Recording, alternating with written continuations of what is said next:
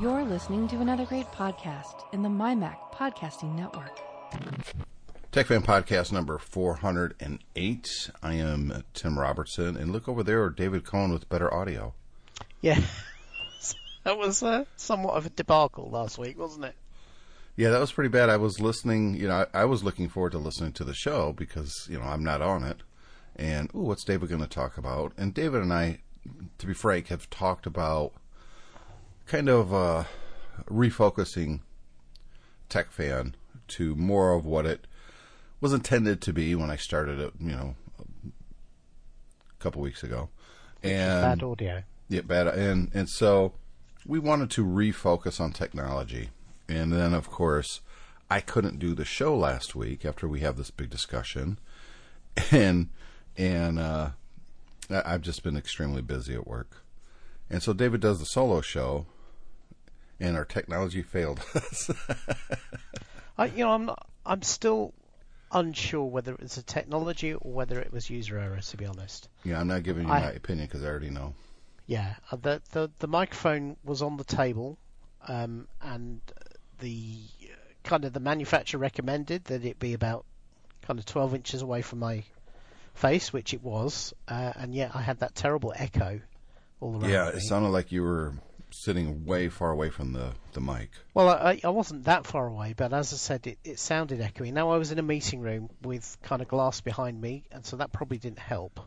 But, yeah, it didn't sound good, and then I tried to do some processing to improve it, and I think I actually made it worse.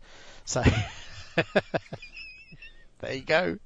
It was, but I kind of feel like a fool going, well, here's a review of this microphone because I'm using it right now and hoping it'll sound better, and it doesn't. Yeah, the manufacturer's like, no, that's not the review. So I think I will need to perhaps get a stand for that little microphone so I can have it directly in front of my mouth.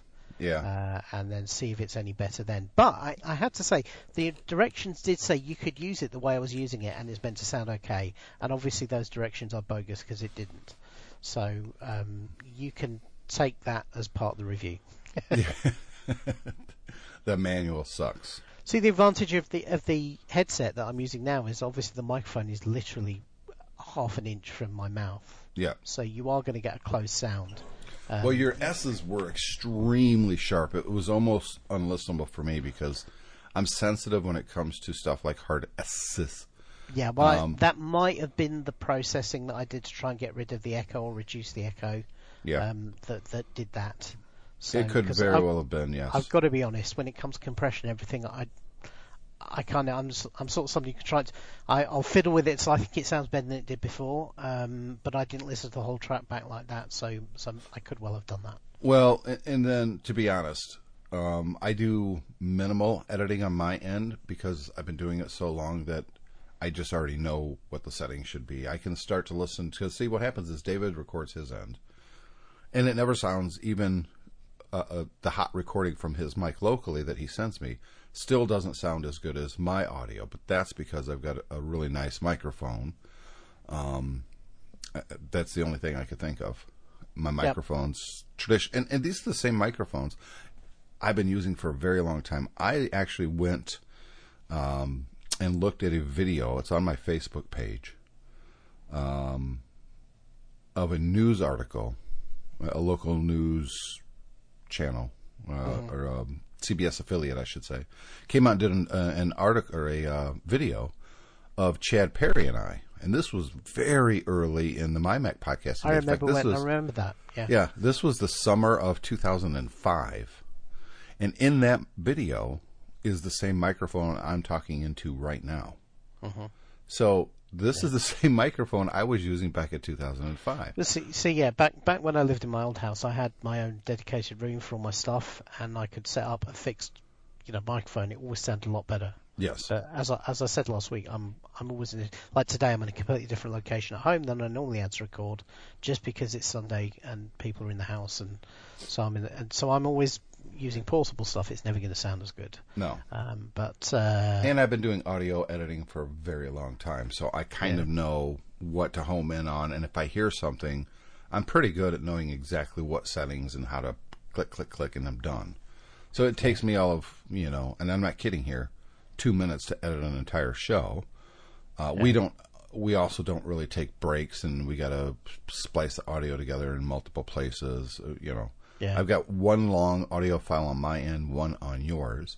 Although I will drop a little bit of the beginning of some music in this episode later. You won't hear it. I won't hear it as we're recording, but it'll be there. The listeners will hear it. So it happens sometimes. We apologize to the listener. I swear to God, it is totally David's fault. See, I did think actually, I was within a hair of actually sending you the audio file and saying, look, I can't fix this. Is there anything you can do with it? But the whole point was I wanted to do the show. I knew you were busy, so I wanted to get the show done without you having to be involved, apart from posting. And what I should have done, I knew that there was something screwy from the moment I started listening, because the intro music thing was almost non-existent. You almost couldn't hear it. Yeah. So I cranked up the volume, and then you came in on talking. And I'd already had the volume set in my car because I was listening to an audiobook, so I knew where for a spoken word content, I was at a good volume. So the music came on, and this is what happened. I was going to turn it up, and I was like, he screwed that up, no biggie. And then your voice came on, and that was super low too. But it was louder than the intro, but way lower than it should be. I don't know what happened there, but yeah, it was really low. And then so when you crank it up, that's when the hard S's came through. Right, so that one I'm going to pin on Apple, because I normally use GarageBand 6.0.5, which was the old version before they messed it up. You remember they used to have podcasting supporting GarageBand and everything, and then they changed it. They basically, when they did Logic Pro 10, they redid GarageBand, so it was a cut-down version of Logic Pro 10. And they took all that stuff away. So I've been using GarageBand 6.0.5 forever because that's the program I know the best. Now I've had to stop using it because Apple is saying, it's this new bit and it won't work on the next version of OS 10. So I don't have it on my Mac anymore because I know that it's going to stop working. I figured I'd better figure out how to use the new version. Clearly I don't know it that well yet because that audio volume stuff should not have happened the way it did. Right. It's an easy fix. All you had to do is turn on compression and crank it up, and it would have fixed that problem. Right. That's the first thing I do when I get your audio file and I drop it in. I give it about 3 minutes. I'll drop your audio file in and literally walk away from the computer, come back 3 to 5 minutes later. And at that point, the Mac has processed, or GarageBand has processed your audio enough that I can see the waveforms. So it's visual editing. I can see when you start talking. And I can line it up a couple places farther down on the track just to make sure everything's golden. The first thing I do is select your track, turn on compression, and crank it up about 3/4 of the way. That usually takes care of it. But then, you usually sound very tinny, and that's because of the quality of the microphone you're using. So at that point, I'll actually go into EQ, which is turned on by default. I'll crank low up to about 3/4 of the way, and I'll crank high, which is the treble, the S's, and I'll turn that down to about, if it's a 10, I turn that down to about a 3. And I leave mids right where it is. So are you using... And that's how, if you listen to a show, say 4 episodes ago, we sound very similar, even though our audio qualities are, frankly, night and day. And that's because I've edited yours quickly just by turning on compression, boosting up your bass, and bringing down the low or the highs. Which version of GarageBand are you using for that, though? Because I can't find any of those. Did I lose you? I'm still here. I think we lost David internet-wise. Well, that kind of sucks. I'm talking. Well, I'm going to hang up on him and wire and see if he calls me back. And here he is. Are you there, sir? I was talking. You Hello? couldn't hear me. I could not hear you. Don't know what's going on there. Yeah. Well, it'll make for an interesting edit this time because I'm going to have to edit out you talking right there. Because I'm saying, well, I'm going through my whole thing and you're not hearing me. So. I was listening to all of that. Anyways. Oh, were you? Okay. So let's jump into some feedback. We've got 2 feedbacks that I found very interesting. The first one, remember a few weeks ago now, I was talking about Tecmo Bowl. Yeah. And Tecmo Bowl is this very old video game that here in the U.S. was extremely popular. it was kind of the precursor to the whole John Madden craze of football. And I loved Tecmo Bowl. I played that to death. I mean, to me, when I think of a video game that's football, it's Tecmo Bowl that I think of. It always will be. Yep. You know, the things you grow up with is the things you take with you the rest of your life for the most part. And so I was talking about how they had been updating this. And there's the updated teams and rosters, and they had a whole competition where they had the best Tecmo Bowl players every year get together, and they have basically, in essence, the Super Bowl. And I actually watched these online. I kind of became obsessed with it a whole weekend one day about a year and a half ago. And then I was done with it. Although I still play it occasionally on my Mac because this is emulated. Yeah. And so I don't even remember talking about this. I don't know. How many weeks ago was it? Like 3-4 weeks ago? Longer than that, I think. Anyway. Anyways, Tecmo Bowl versus RBI Baseball. And it's on Twitter. It's Tecmo Bowl vs. RBI. Yep. They actually replied to us and it says, I listened to this episode today. Tim is remembering the original Tecmo Bowl from 1989. But all the updates he was seeing are people expanding upon and updating the sequel, which is Super Tecmo Bowl from 1991. TSB has more teams, more plays, etc. than the original from 1989. Good to know, because after I got this, I went to my RetroPie and fired it up. And sure enough, the ones that I've been playing is Super Tecmo Bowl. A little bit better graphics. It came out on the Super Nintendo, not the original Nintendo. Right. And it is a better game. But he's right. I remember playing the original. That's where I started playing anyways. But when I think back about playing it, I'm thinking of Super Tecmo Bowl, not the original Tecmo Bowl. The original was not as good. And Super was much better. I would say that's why you should never trust eyewitness reports in court, because the human memory is a fragile thing. Oh, it is. No question. People think they remember something, and you'll have multiple people remembering the same wrong thing. Well, I think what happens is you misremember something, but the more you misremember it, the more real it becomes. So then your memory goes, well, that's the real thing, because I've misremembered this so many times. That's absolutely right. You ever have that thing where it's weird, where you kind of remember something from your childhood, and then you find it, and it'll be something like, when you remember it, you think, oh, it was green. It was definitely green. You can picture the vivid green it was, and then when you get it, you find it's orange, and you think, where did the green come from? Right, what the Has hell? somebody come to my house and changed it in my attic in the last 20 years? Yeah, you just misremember. I mean, I keep going to look at yachts because I keep forgetting I didn't win the lotto. Yeah, that's right. Oh crap! I can't afford this. This is $1.5 million. It's really embarrassing when you sign that check and it bounces. Yeah. Well, I don't get quite to there. I mean, I'm in the finance office and I'm like, oh, wait a minute. You know what? I forgot. I didn't win the lotto last time. This is embarrassing. I'm sorry. I gotta. And then the kids start crying. They were looking forward to the whole yacht scene, and Well, there's this service here in the U.S. I can't tell you what it was. I just came across it on something one day. It's a club, and it's a boating club. So if you're into boating, but you can't afford a nice boat, and I'm talking about anything from a little rowboat all the way up to a big party 25 people type of boat. You could join this club for a certain amount of money every year, and they have these boats scattered throughout the U.S., Canada, Mexico, and I think it's in Europe as well. But you join this club, and you can reserve these boats. And you can go through classes. They'll teach you how to, pilot the boat. Yeah. They'll also provide for extra money if you need someone to pilot the boat for you. And I thought, it's kind of like a timeshare, but it's for boats. And I thought, that's kind of a brilliant idea. I was surprised I had never heard of it.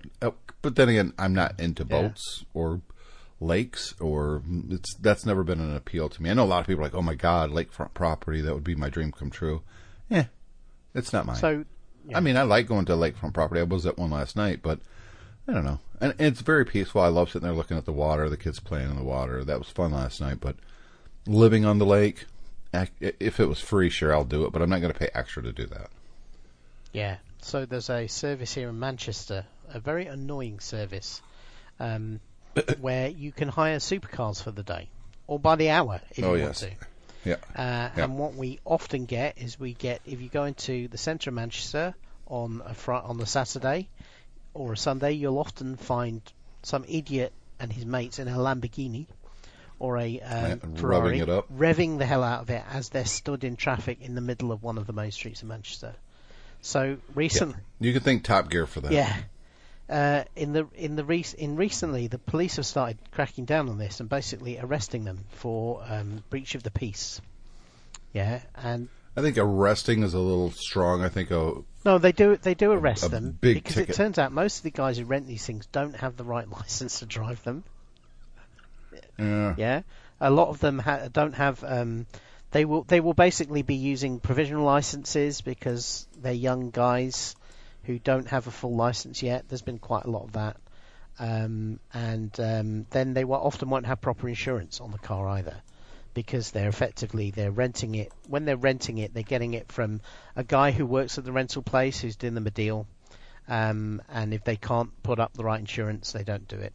So they find they're not properly insured. Basically, the police obviously want an excuse to get these guys off the streets because they're a nuisance.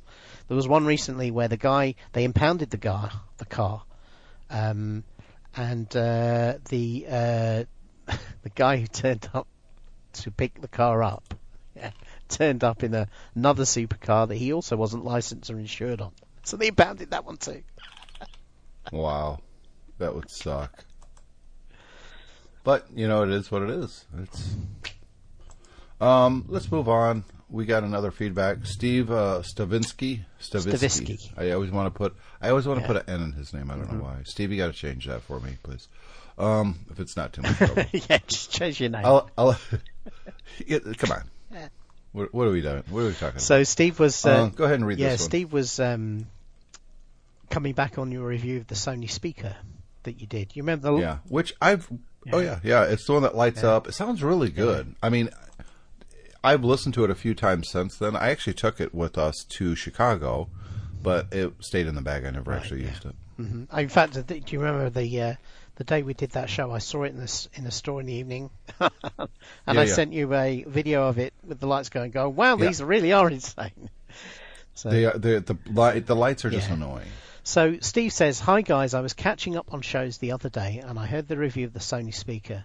I am not an audiophile. I honestly can't tell the difference between MP3 or lossless or AIFF, but I loathe the state of sound today. I agree with you there. I manage a shifting staff of oddball young people and I absolutely forbid them to walk around with their damned Android spouting tinny crap." Well, yeah. Oh, that is... Yes, and that is what he means by that, for those who don't quite get that. It means they're walking around playing music on their phone, not on their headphones, on the built-in speakers. That, I'm afraid, is an executable offense, people. I don't know if you know this. It's just people, it's just like, everyone has headphones, they're just too lazy to use them.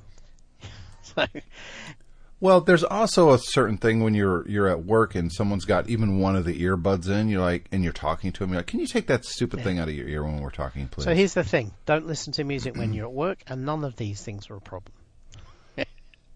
Yeah, I wish we didn't have to listen to music. The canned music that comes out the heavens. Yeah. Anyway, to finish Steve's comment, he says, "Anyway, I do trust Tim's reviews of audio devices, so I took a chance on the SRX-B22, and there's bad news and possibly good news for you. The bad news is that the 22 has the infernal lights as well, but when I paired it to my phone, it offered me an app. The good news is that you can then turn the lights off in the settings in the app, at least on the 22.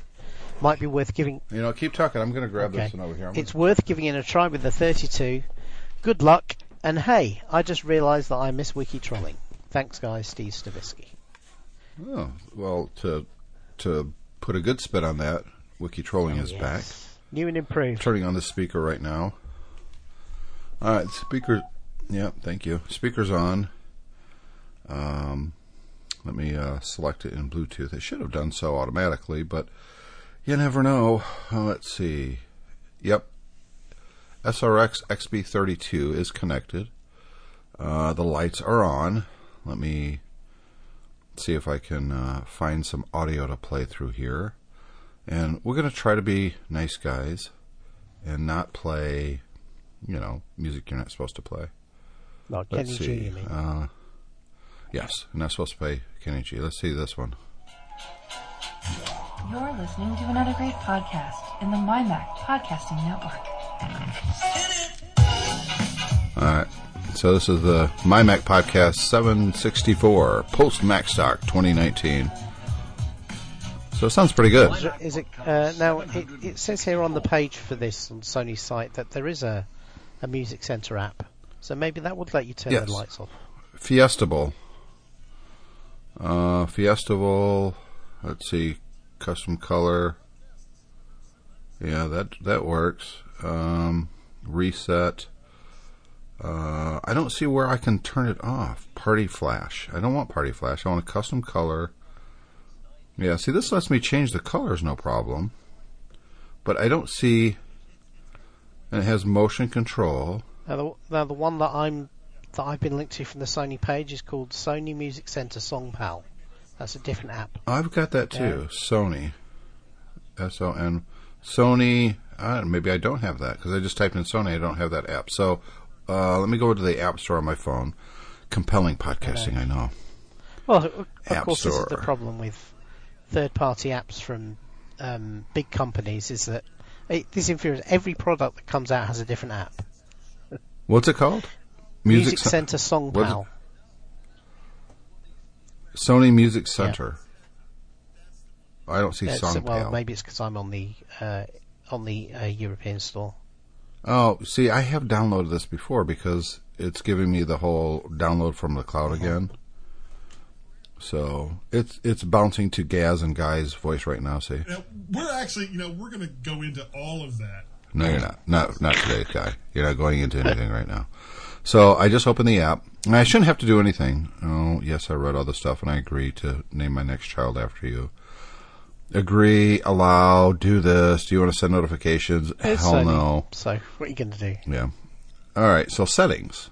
Okay. It sees my speaker. SRS XB32. So if I go into settings, illumination, lighting mode, lights off. Does it work? No, they're still lit up. Let me click done. Yes, the moment you click done, the lights go off. Steve is a genius. He wins the no prize this week. Here's the problem, though. I'm not going to be able to tell this damn thing's left on. So you want one light? No, I don't want you to pairing. I want you to turn it off, you stupid thing. Yeah, it turned off. Good. All right. Yay! Steve saves the day. Steve, we love you. Steve saves your eyesight, more light. Oh my God. So, this is an even better speaker now, because my only complaint, quite honestly, was the stupid LED lights. So, as a reward, Steve, now, we can do wiki trolling this week. That's right. Yeah, that was dependent upon, your fix working. Yeah, awesome. It literally was the only thing that was bothering me about this speaker system. I like the feel of it. It's got this kind of a rubbery feel, but because of the color, I could tell if your hands are dirty. In fact, I can already see kind of smudges on it. It's not going to hold up. But you know what? A good pair of speakers don't have to look great. Yeah. They just have to sound great. That's right. So I'm going to set that out of the way. That's awesome. And might have to go back and adjust my review and say this is better than I thought, because one of the two apps actually, because the one app will let me change the colors and the motion of my phone to make the lights flash to the motion and all that kind of stupid crap. But I wanted this other one that you. But why have two apps? Well, the one app, you remember the one the Bluetooth speakers that I got well over a year ago, that I thought it was like a tabletop, and it turned out it's like 2.5 foot tall. That is a giant party speaker, and it has all those blinking lights and all that stuff. I should see if this app will turn the lights off on that too. It's really for that speaker. Yeah, but why not have one app? It automatically saw this one. Isn't it easier to have one app up and update it for all your speakers rather than issue another app? Well, I didn't know if this was the app for it or not, because when I first started testing the speaker, the lights were bugging me, and I remember the other one, so I launched that app, and it saw the phone, or it saw the speaker, and I could control the light. Yeah. So I figured that, whoa, that's kind of smart, because, okay, I got this one app that could control all the LED lights and all the different Sony speakers I may or may not have, and I've got two. Yeah. And but Tim, the other I'm app that I sorry, needed. you're a long-time Sony user. You should know that they would have multiple things, proprietary things, different memory cards, different audio formats. Everything is always different with Sony, and it does change from model to model because that's just how they roll. It always has been, yes. So you said you wanted to follow up on, or no, we already did that. You want to talk about how computers are faster, but software isn't? Yeah, I saw that and I was like, well, wait a minute, I don't quite understand what he means here. Okay, so I mean, software is only as fast as however fast I type or however fast I'm exporting something. I mean, fast as in how? Well, a good example, I suppose, is the web. We now have more bandwidth, more processing power on our computers, GPUs, DSL, FiOS, fiber, whatever, and yet the web is slower than it's ever been. When you go onto a website, it takes ages to load, literally seconds to load. And the reason is because, of course, the more capability we've got in our computers and our networks, the more crap gets shoved into the internet, into the web, to make it slower. And I do want to point out, though, that this kind of a problem is going to go right into perfectly our wiki trolling with the issues there. So, okay, take the starvation of Africa. You're saying it's a first world problem? I didn't say that. You said that. I'm just saying it's the same thing. Right. It's an issue. It's a problem. It is an issue. Geldof is going to have to get on this. Clearly, you don't think this is a big problem. But here's the thing. Here's why it's not a big problem for me is because I use these blockers that block 90% of the crap that is slowing down your connection on these websites. Minute, right? You use things like GarageBand and Photoshop and stuff like that, right? Yeah. Yeah. Bearing in mind you have a computer sat in front of you that's probably, well, let's be conservative, probably 10 times faster than the original Mac you used Photoshop on, if not more. Yeah. Oh, yeah. At least. Is Photoshop 10 times faster than it was when you used it back in the day? Or is it? Yes, at least. Because what happens is I remember back in the day, okay, I want to blur this corner of this image. And I would select it, I would hit blur, and then I would go get a cup of coffee while it's processing, doing all that stuff. Now I hit blur, and it's done before the menu disappears. It's already blurred. So is that the software that's so fast now? Yes. So you're saying the effect is happening in real time where it used to have to render? Exactly. Okay. Yeah. But go and save a file in Photoshop.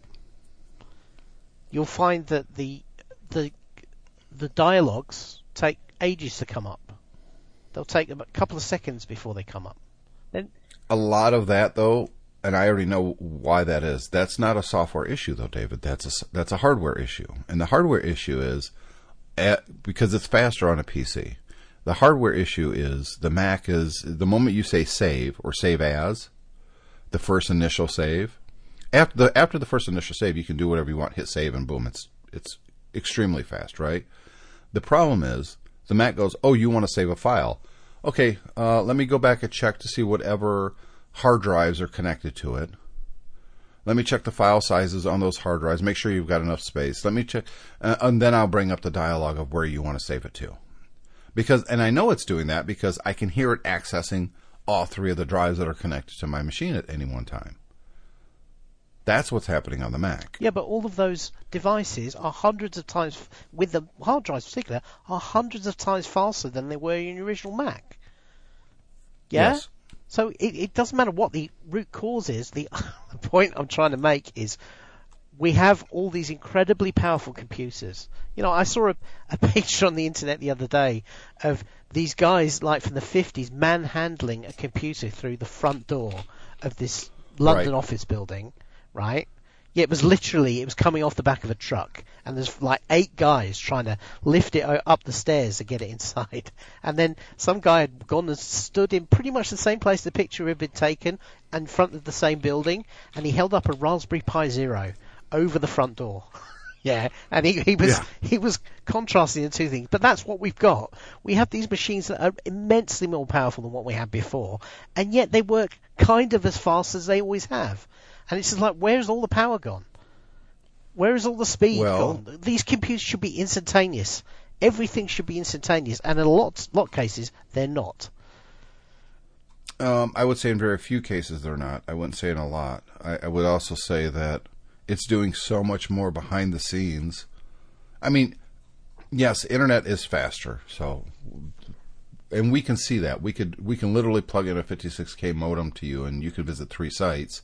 And I can visit 300 sites in the same amount of time, and that's not that's fact. So, but it's also the fact that it's not just downloading the graphics on all these websites or video and audio, all that stuff faster. It's also rendering it on your computer so much faster, because it's not just that these graphics have to download. The Mac or the PC or the Raspberry Pi or whatever has to then display those graphics on a screen. Web. And it's like that. In the modern web, it's not the graphics, because if that's the whole point. If the web was just still like it used to be with the graphics and the text and all of that, it would be very fast for these machines. But in fact, what these things are doing is downloading hundreds of megabytes of code and then running that code, which is why if you take say a PowerBook G4 that back in the day used to run the internet just fine, and now you put it on the internet, it barely works. And this, despite the fact that it's on a faster connection, and the reason for that is because the computer's being expected to do all this extra crap it never had to do before. Because now we basically burn all that extra capacity by running loads of code to do cookies and adware and malware and Bitcoin mining and and yet it's still running it extremely fast. You're right, and software is an issue. I think it's all that extra crap that we're dealing with that if we got rid of. So I don't think it's this fact that software is slower. I think that we're asking our computers to do a lot more because of all that malicious crap that's on the internet that has to load every time you go to a website. I have a suspicion. So I think you're actually complaining about two different I'm trying to use the internet thing as an example, but Well, it is so much fast. If I'm doing something locally, almost everything is pretty much instant. From exporting a video with a high render rate to applying a filter in Photoshop, it's almost instant. So let me. I mean, if I save it to my internal hard drive, for instance, it's so much faster than if I'm pushing it out to a physical hard drive with 7,800 RPM over USB 3. It's still a lot slower. Let me rephrase the internal complaint one. then. We've had all this increase in everything to do with computers over the last 20 years, and it has been squandered on either crap we don't want or people who can't be bothered to code efficiently. Yeah, I would agree with that.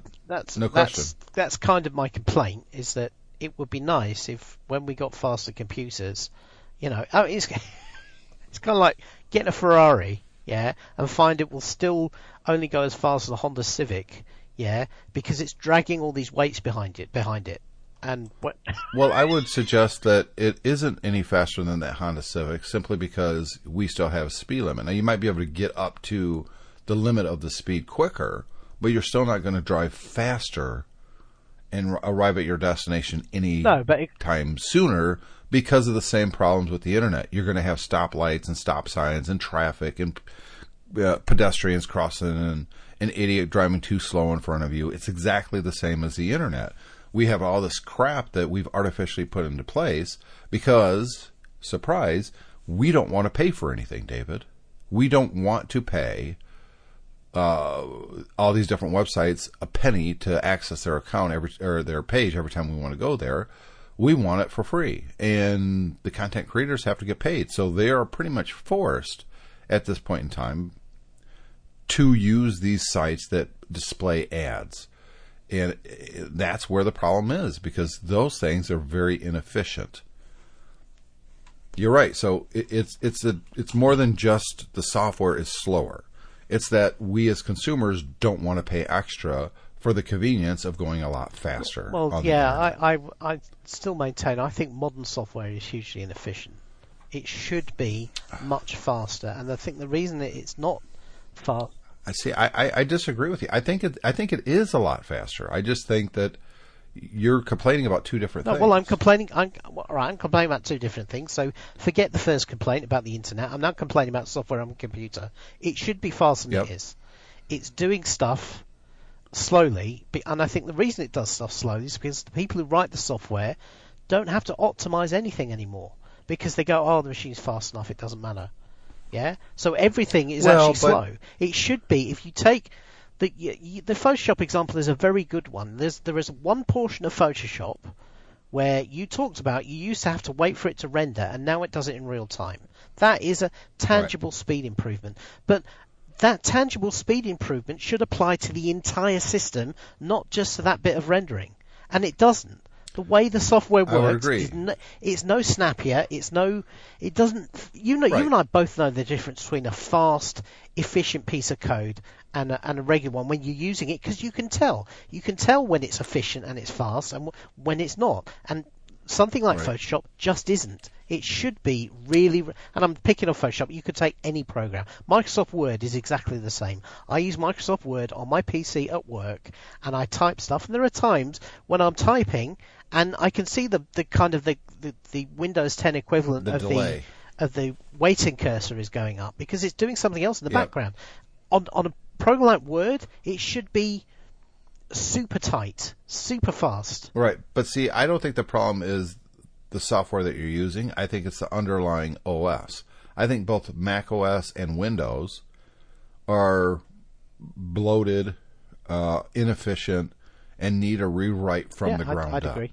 I mean, Windows has been updated a lot more often than the Mac. People are like, "What? There's a new Mac OS every year now." Not really. They're updating it, yes, but there's been 3 versions of the Mac OS. 3.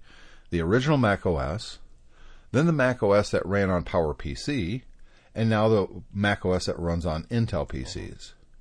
And this is still the same kernel. This is the same Mac OS 10 that I saw being demonstrated for the very first time at Macworld Expo 2000. This is 1999. So, yeah, you are right that the core OSs are memory hogs that don't do enough efficiently to take advantage of the speed of these computers and the hardware and the memory and the graphic cards and all of those things. You're absolutely right. Yeah. But I think the software that most people think that we're talking about, the stuff like Photoshop, I think a lot of the problems there is that it's waiting on the core OS to do things in the background. That it calls out, hey, I need to do this. It's handing over that function, which you actually want it to do because then it's a lot less crash prone and that sort of thing. You don't want every application to have its own built-in finder or its ability to see how much memory a computer has or its own ability to look at how much storage space, because then it would be inefficient. But you're right. It's the core OSs. It's not so much the separate applications. And there are some that are the dog. Don't get me wrong. There are some that are written poorly. But for the most part, and the big apps, they're way faster and way more efficient than the OS that they're running on. I'll take that counterpoint. I just wish it was different. That's all. I wish we had really fast computers. I agree, 100%. We're gonna push a couple of your discussions out because I put these on the list as use them when we feel like using them, not had to do them this week. Perfect, because I did want to talk about our sponsor here for just a second, OWC. We got to see them in person, a few people. I knew everybody that was, well, there was one guy I didn't know, but I knew the other people that were there from my time working at OWC. So I always love it when they show up because, hey, it's my buddies. Yeah. I get to talk to them. It reminds me that there are real people at that company, that if someone is thinking about buying a product, I am personally going to always suggest OWC, not because they give us money to sponsor the show, but because I know the people there and I know how much they actually do care about the consumer. They really, really do. It's quite amazing. But I found out something that I did want to bring up. One of the things I did at OWC was OWC Radio, right? I did that I started it. Well, they brought OWC Radio back. Cool. And I'm happy about that because, when you create something and it kind of goes away when you go away, it's kind of sad. Yeah. And if whatever you created was worth its salt, it should live beyond you. I mean, that's kind of why we have children, right? Well, OWC Radio is back. In fact, if you go to OWCRadio.com, you can listen to it. Now, Serena Katiana, she's the new host. I actually interviewed her once or twice for the original, OWC Radio 2.0, way back in the day. So she has ties to the original OWC, and I think that's fantastic. You just go to OWCRadio.com, and you will find a list of all the shows she's done. It just really started up. She only started up back in May, so it's still a relatively new show. And she's doing interviews, and that's kind of half of what I used to do at OWC Radio. It was interviews, but it was also me discussing whatever's going on in the tech world at the time, and really experimenting on what this whole podcasting thing is. So I'm happy to see it, continue.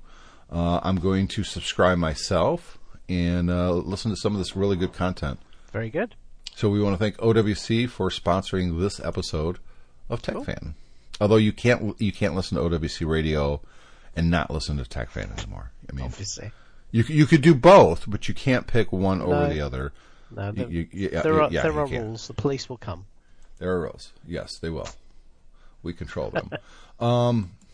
Which is actually kind of a good thing to say. So, yes, we're going to talk about Live Aid. Live Aid. So the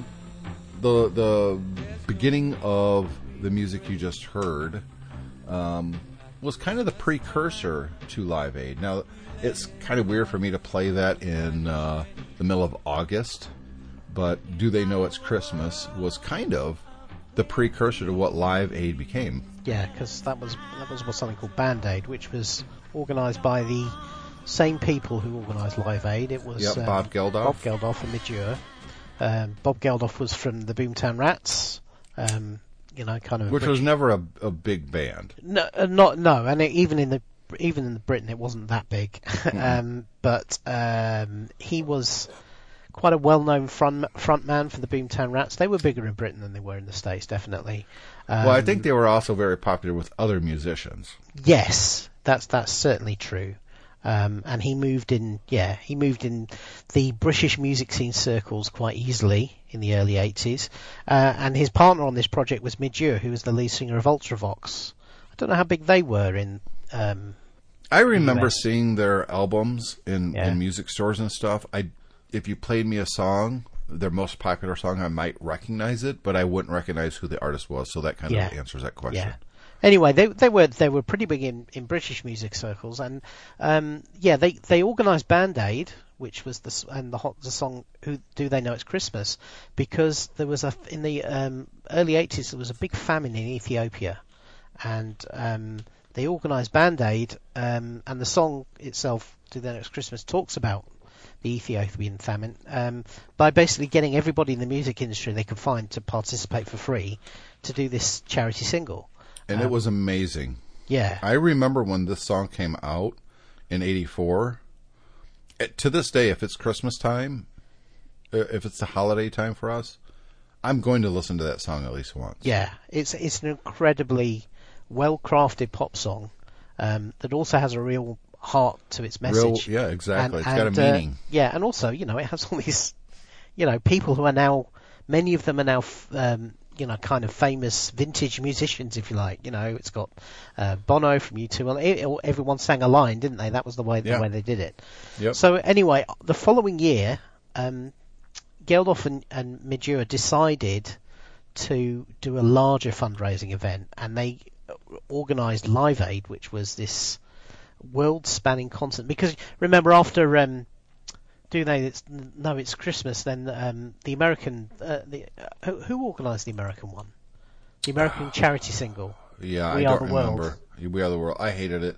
I believe Michael Jackson was a big part of it. I know he sang on it, but I think his people were kind of pushing for it as well. Right. Okay. So there was an American equivalent, and then which was terrible. It was a horrible song. It wasn't a great song, to be honest. It certainly wasn't the classic that Do They Know It's Christmas is. No. But they basically organised like a live multi-continent benefit concert for Ethiopia. And it was a very similar sort of concept. It was, let's get as many big artists as we can of the day together to do a free concert. And there was one in London and Wembley, and then in Philadelphia they did one that kind of took over because of the time zone changes. I think, as I remember, didn't Phil Collins attend both of them? I've got a feeling he did a set in London, got and then Concorde, he flew to and they flew, had a whole. Yeah. They had a whole video thing during Live Aid of Phil Collins singing, and then they showed him getting on a jet. And wasn't it the... it was the Concorde. It was the Supersonic. Yeah, it was the Concorde. It was the only way you could do it. Yeah. And he flew to the States and appeared. And they in the showed him American getting one. off the plane, and it was cool. It was neat. It was like, wow, that's back when Phil Collins was still Phil Collins instead of the Disney show he is now. But also, as well, that was back in the 80s when we had supersonic transport, which, funnily enough, we don't have nowadays. So there you go. Well, that's because the underlying OS, David. It's not the jets themselves that are slow. I should explain this to you. It's not the jets. It's simply the fact that you don't want to pay more. It's the underlying climate change OS that slowed everything down. I told you. You didn't believe me. I told you it's exactly the same problem. Live Aid, what it was trying, and then so you didn't know how to tie that together. I can't argue against it. So they organised this concert, and I think this was a groundbreaking, I think, when they did this. And it was 1985, which coincidentally is when the Mac came out. See, I tied it together again. Very good. I'm good. This famine in Ethiopia really was awful. It really was awful.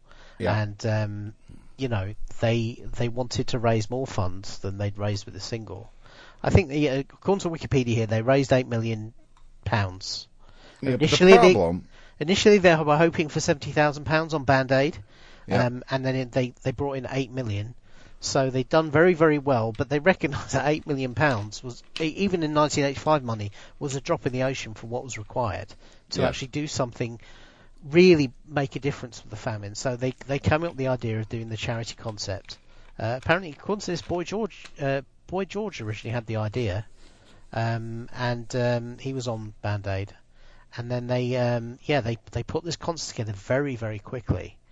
And it was huge. It was. I remember spending all day long, from early to late, watching the whole thing live. Yep. And let's not pretend that every band was great, because there was some really stinkers in there. I remember. Well, they got everybody who was prepared to participate. Yes. It was sold on the. One of the clever things they did is Bob Geldof sold it to the artists on the thing is, this is a one-off. We won't be, we won't be filming it for posterity. We won't be endlessly repeating it and exploiting it and everything. This is a one-off. It's for charity. Come and perform your best, right? And you will raise a lot of money. That was basically his idea. Now, things happened afterwards, many, many years afterwards, I would say. They did eventually produce a DVD of it. But the idea was that this would be a one-time event to try and raise as much money as possible. It was kind of like... Now, the thing is, for Britain, we didn't really have telethons like you'd had in the States in the 70s and the 80s, right? So we'd never really seen anything like this before, where you would have a entertainment event where somebody would constantly be saying, give us your money. And at one point, I think, live on BBC TV, Bob Geldof, somebody said something about sending checks in, and he basically went, F the checks, just pick up the phone and give us your effing money. Right? I mean, that's kind of how passionate he was about it. We'd never seen anything like it. And I remember I only became aware of it about 2-3 weeks before it happened. And I watched the same as you. I watched it all day on the Saturday, and I was just stunned because it was too. It was colossal, just colossal, and some real. I mean, everyone now remembers the Queen set that they did there, which kind of made Queen as a super band, I think. Queen? Yeah. Yep. Queen, Freddie Mercury and Queen. You got to remember Queen had kind of run its course at that point. Exactly, yeah. They were a has-been at that point. They're like, yeah, Queen. Yeah. Now, if anybody who watched the movie Bohemian Rhapsody gets what happens, I mean, they come out and they crushed it. It was amazing. Yeah. I mean, the people, and I mean, not only the people in the stadium, Freddie Mercury had the entire audience in the palm of his hand, literally from the first second he walked onto the stage. He was just phenomenal. So yeah, not everybody was up to that standard that day, and there's a lot of, you look through the list of acts who appeared, and there's a lot of acts who you kind of think, oh wow, remember them? And then there's a few which goes, oh wow, never heard of them. Well, here's a part I didn't see this. We were talking about the whole Phil Collins thing. Yeah. Phil Collins performed at both Wembley and JFK, traveling by helicopter to London Airport, then Concorde to New York, another helicopter to Philadelphia. Okay. As well as both his sets at both venues, he also played drums for Eric Clapton and played with the reuniting surviving members of Led Zeppelin at JFK. But here's the part that I didn't know about. On the Concorde flight, Collins encountered actress and singer Cher, who was unaware of the concerts. How would Cher not be aware of what the frick was going on? Because this was everywhere. Ugh. Well, Cher. Ugh. So she was unaware of this. Yeah. Upon reaching the U.S., she attended the Philadelphia concert and could be seen performing as part of the concert's We're the World finale. Yeah. Don't miss an opportunity to appear. And of course, that's one of the criticisms that Live Aid got, was that it was felt that some of the people who appeared did it purely for promotional value. Promotional. And damn well they did. Well, you know what? To that I say, if you're raising money for starving people in Africa, who cares? That's right. Who cares? Oh, well, somebody might get some non-charity benefit out of this by participating. Who cares? People are dying. Who cares? It was an amazing event, and it really set the tone, didn't it, for kind of music's involvement in charity since then. We've had lots of these sorts of things. Maybe none have been as successful. Yeah.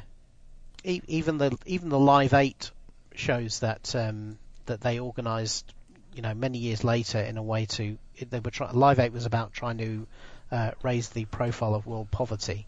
Did not have the same impact as Live Aid. No, and a lot of that I think has to do with back in the 80s there was only so many outlets that you could enjoy on television. Yeah. I mean, MTV was a big thing at that point, of course. Cable was here. But even if you had every cable subscription there was known to man in the mid-'80s, that was like 22 channels. And it wasn't any better in the UK or the rest of the Western world. So if it was getting coverage, everybody knew about it, except obviously Cher.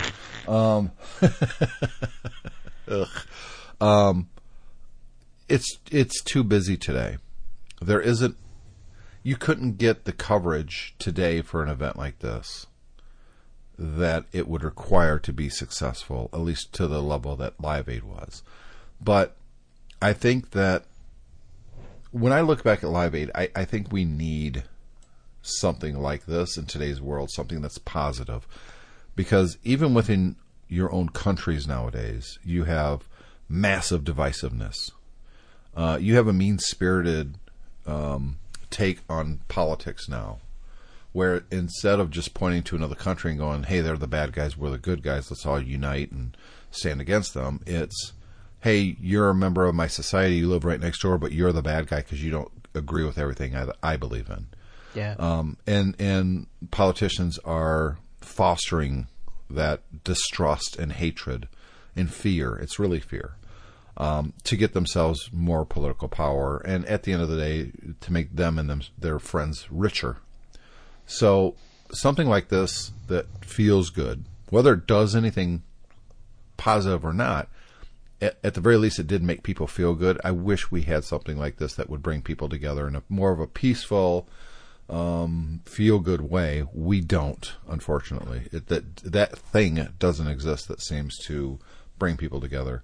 But going back to Live Aid, there was some question afterwards of how effective was it? Because the famine in Ethiopia wasn't just about people starving to death.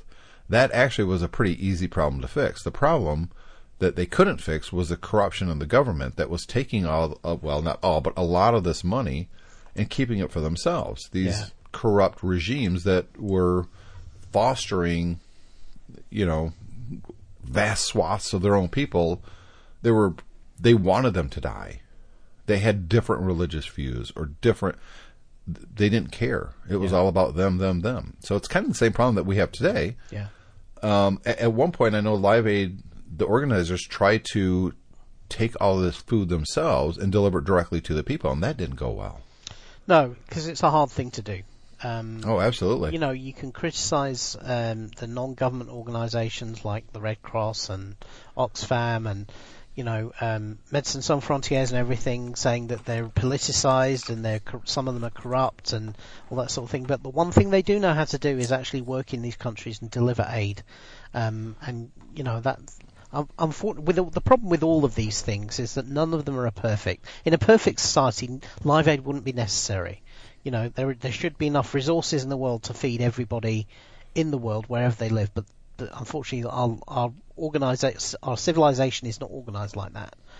No. There are always going to be imperfections. There's always going to be things you can criticize. I know that Live Aid was criticized by some people in the UK for not having any diversity in it. That it was all rock and roll dinosaurs. I think was a phrase that was used once. It was here too. That was a big complaint that. Look at all these white artists doing this. There's very few people of color, and this is about Africa. Yeah, but that's true, but that's a separate argument. The problem is you can't solve every problem with every single event. And one thing I think Live Aid did and has continued to do ever since is it puts the needs of giving aid to third world countries, it put it on the map.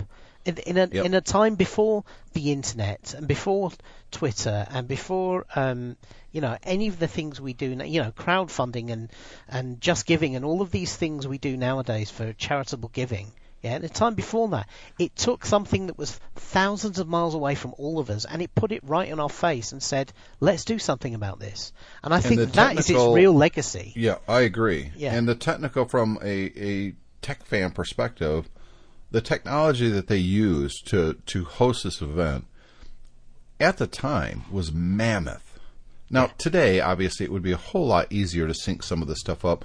For instance, I think it was Mick Jagger and David Bowie wanted to do... No, was it them? I think it was them. Wanted to do a duet where one was in London, one was in Philadelphia, and they'd sing at the same time. Yeah. But they couldn't sync it up. That would be... I mean, you and I are talking. I'm farther away from you than Philadelphia is by, maybe 800 miles, right? Yeah. And yet we're talking in real time. There's no problem in sync. Yeah. So those kind of technical problems, they're not problems anymore. So they could actually do a duet live on two different continents. No problem at all. They couldn't do that in the 80s. No. And they really did try. Yeah, and the coordination and the technical arrangements to actually get this to work. I mean, as I said, even the thing about Phil Collins being in two places on the same day is something we couldn't do today. And to be able to, the television audience for this thing was huge. Oh, it was massive. And it was unprecedented in terms of worldwide television broadcasts at the time. And this was truly worldwide. People all over the world watched this concert. Yeah, it was amazing. It was a feel-good event that, as I said earlier, I wish we had more of. Yeah. What I would like to see more of is feedback from our listeners. So if you want to feedback or send us feedback, it's super simple to do. It's the show at techfanpodcast.com. We love to get your opinion on anything that we've talked about, or maybe things that, hey, you guys never talk about this. How about this? Yeah. We love to hear from you. If you have a wiki trolling suggestion, please send that. Of course, Live Aid was our wiki trolling selection this week. If you didn't know that, because I don't know if we actually said that. I'm not sure we did know, but yeah. So that was our wiki trolling. We've got a few out there, but we'd love to have more. So send us your suggestions for wiki trolling. It's the show at techfanpodcast.com. Of course, you can always find us on the Facebook. Just look for TechFan Podcast. David will never see it there, but I will. Or you can find us on Twitter, which, by the way, I think is even more evil than Facebook. It's twitter.com/TechFanPodcast. yeah. Now, one last thing. Go ahead. I was going to say, Live Ed had 1.5 billion people watching it. Now, I know our audience isn't quite that large, but I'd still expect a few of you to get in touch. That's right. Yeah. Yeah, I think that's it. You know, we're going to be focused more on the tech and stuff like that, less complaining about what's going on in the news, and try to be a little bit more positive on TechFan. And it helps us if you guys send us feedback to do just that. I'll see you next week, same time, same place, David? Yeah. See you then. Bye.